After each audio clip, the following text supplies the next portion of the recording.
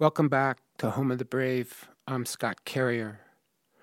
I started this podcast 3.5 years ago by asking the question, is this the end of the world as we know it? I'm going to begin this second season by answering, yes, this is the end of the world as we know it. We're not going to stop the climate from changing. We won't win the war on terrorism. There will be no social revolution. Hope for solutions is false hope, an illusion. So the question for the second season becomes, how do you live a good life, a meaningful and moral life in a world that's falling apart all around you? There's got to be a way, because we've been through this before. We've survived the collapse of empires. We've lived through the Ice Age. Somehow we got through it, but how? I asked my friend Alex Caldiero, and he told me to mind my own business. Mind your own business, meaning, he said, keep doing what you're good at, what you enjoy. Keep working at that and don't quit.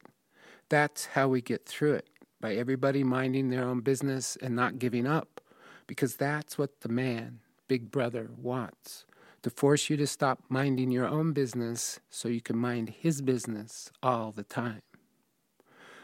So I'm going to start minding my own business by driving down to the border to talk to people about the immigration situation.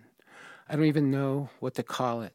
It's not an invasion. The number of people coming north over the past few years is about a third what it was back before the economic crash of 2008.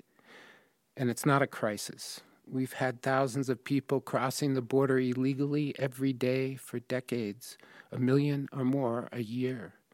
They end up finding jobs and paying taxes, and they commit far fewer violent crimes than people who were born here. This is not a crisis, except for the people who walked away from their homes in Central America with nothing. I think what's changed, what's different now, is the way we look at them, the immigrants. They are the other, not us, and we're projecting our own fears onto them. Soon they will be zombies. I'm going to drive down there as soon as I post this episode. For now, though, I want to play an interview with writer Charles Bowden talking about what was happening on the border in 2005. Bowden lived in Tucson and covered illegal immigration and the drug wars for most of his life. He died a few years ago, and it's a shame because he was the best writer we had. One night in April 2005, Chuck and I drove south from Tucson to the Buenos Aires National Wildlife Refuge that sits on the border next to Sasabe, Arizona. At that time, there were 3,000 people a day, mainly Mexicans, coming onto the wildlife refuge by crossing a barbed wire fence that marked the border. Yes, 3,000 a day just through the wildlife refuge. When we got out of my truck, it was midnight, and so dark I couldn't see my hand in front of my face. So, where are we right now? We're about 2 miles from the international port of entry at Sasabe, Arizona. You can see the lights of the customs station clearly. And you can see nothing else but blackness and stars.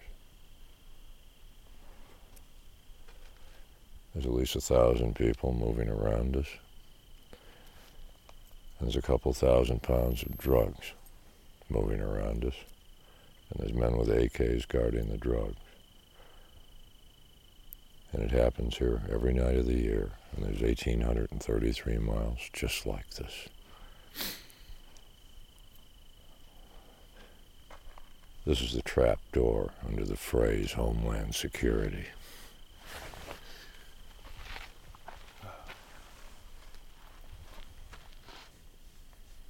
How do you think they do it if they can't see? They can't turn on a light.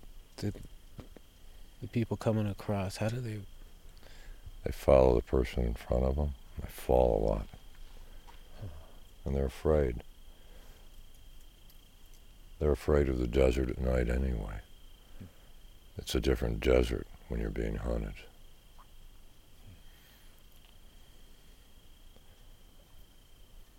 They They've spent their life as human beings. They cross the wire, they become a deer, surrounded by lions. The only things you can hear out here now are insects and fear. Hundreds of square miles just crackling with fear. There'd be 30 people 100 feet from us sitting down and we'd never know it. We're probably within 200 or 300 yards of the fence. And it's invisible. This is like when you look overhead. There aren't any Mexican stars or American stars.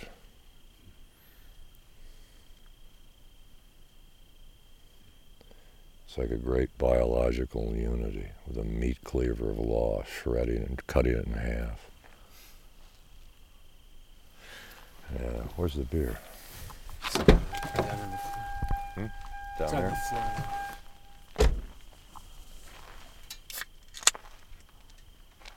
If you look to the north, northeast, you can see the glow of the lights of Tucson.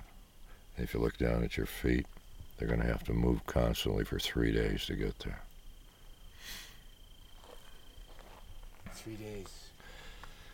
Yeah, that's 60 miles. Some guys seem to How fast can men, women, and children in a unit travel? And they don't, they can't move during the day much. After about 11 a.m., the heat will knock them down. There are 100 stock tanks out here, which is fine if you're a cow, but not very good if you're a Mexican who's never been here. Chopper's coming. Can you hear it? Bastard wants beer. No, I mean, they know. There it is. His light's on. Yeah, they know we're here. You waving? Yeah. Yeah, it's over 20 years ago I described all this in Blue Desert. Right. It's a game. If you win, you get a bad job in a foreign city. If you break a rule, you go back to the starting line.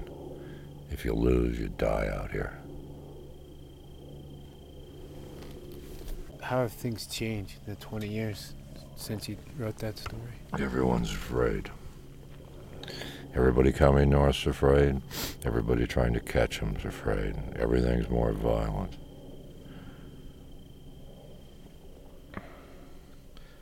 When I rode with the Border Patrol over 20 years ago, they caught a Mexican, and they're in their truck, and they see him under a tree, they just beckon to him with a hand and come over and get him back.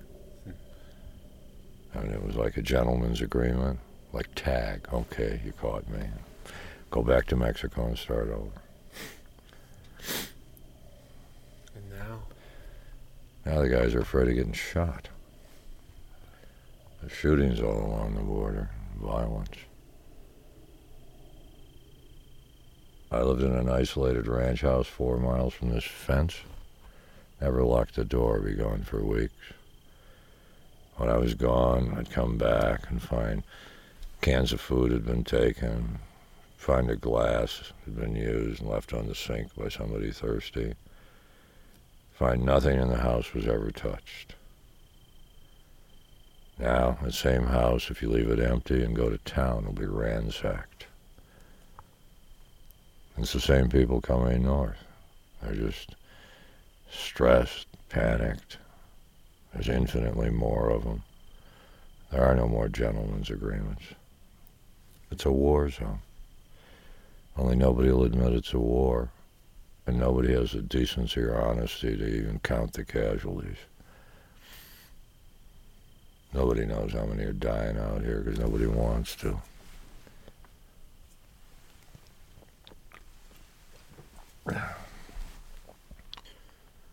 I'm convinced in the Tucson sector this summer 300 people will die. Maybe 100 will get counted. Maybe they'll find 100 bodies. You could go over here tonight, 75 feet from this road, lie under a tree and die. And they won't find your bones till the end of the world. Because it's just too big. It's too big. Bodies don't move. You're obscured under a tree. There's not going to be a clue. You'll be cleaned out by rotten wildlife in a couple weeks, most. You become invisible. You never existed. Somebody in Mexico will wonder why they never heard from you again. You can't watch this and see it happening and think anything is going right in Mexico economically. Nobody'd go through this hell if they had a choice. Until people can find jobs in Mexico, they'll be coming north. And they're going to be coming north for decades.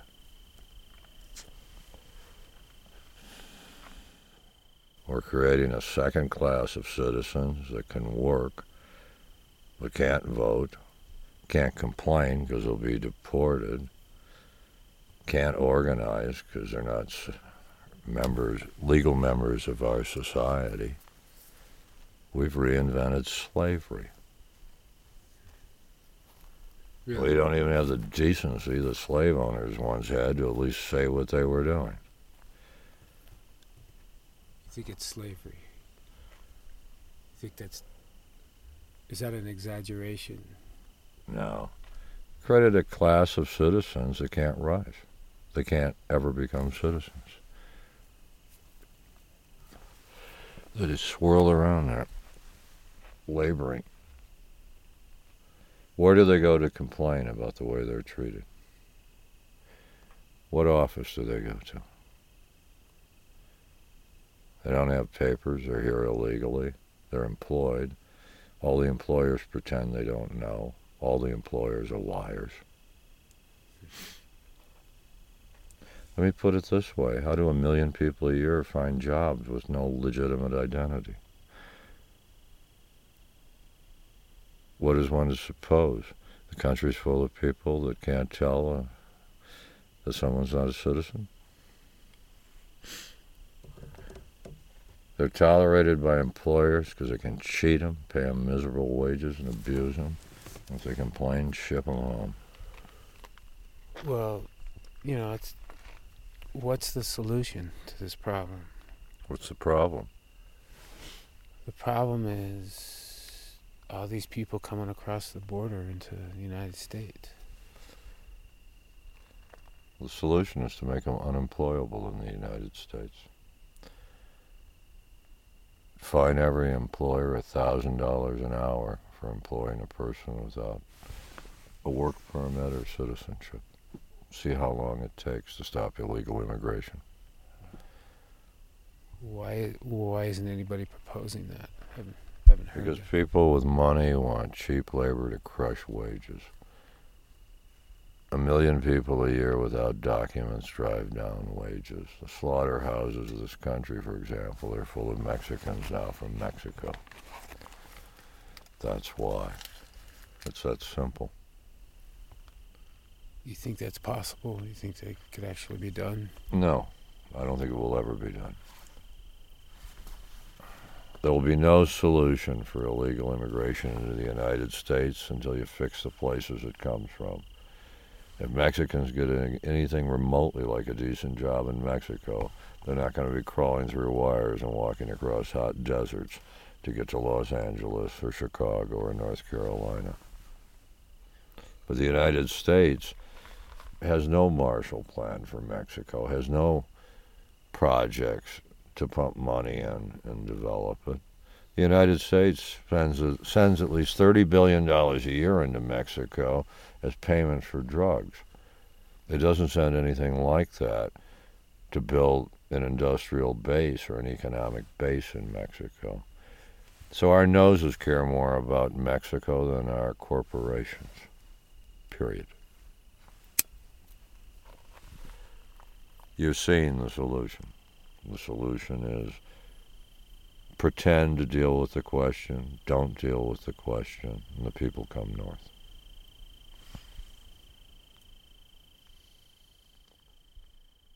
That was writer Charles Bowden in 2005 near Sasebe, Arizona. The situation on the border now is different. Now there are more people coming from Central America, and instead of walking across the desert at night to avoid apprehension, now many cross the border in broad daylight and present themselves to the authorities in order to apply for asylum. For instance, the people coming north now in the caravans want to enter in this fashion. U.S. law says any foreigner on U.S. soil has the right to apply for asylum. So if they can get across the line, they can apply for asylum, and then they're taken into custody, given a court date, and released into America. Trump calls this catch and release, and he says it's not going to happen anymore. He sent 5,000 soldiers to help the Border Patrol implement his new policy, the new rules. I keep hearing Bowden's voice in my head saying, "What are you waiting for? Why aren't you there already? I thought you said you're a radio producer." So I'm leaving pretty quick. Check out our website, homebrave.com, for a link to some of Bowden's books.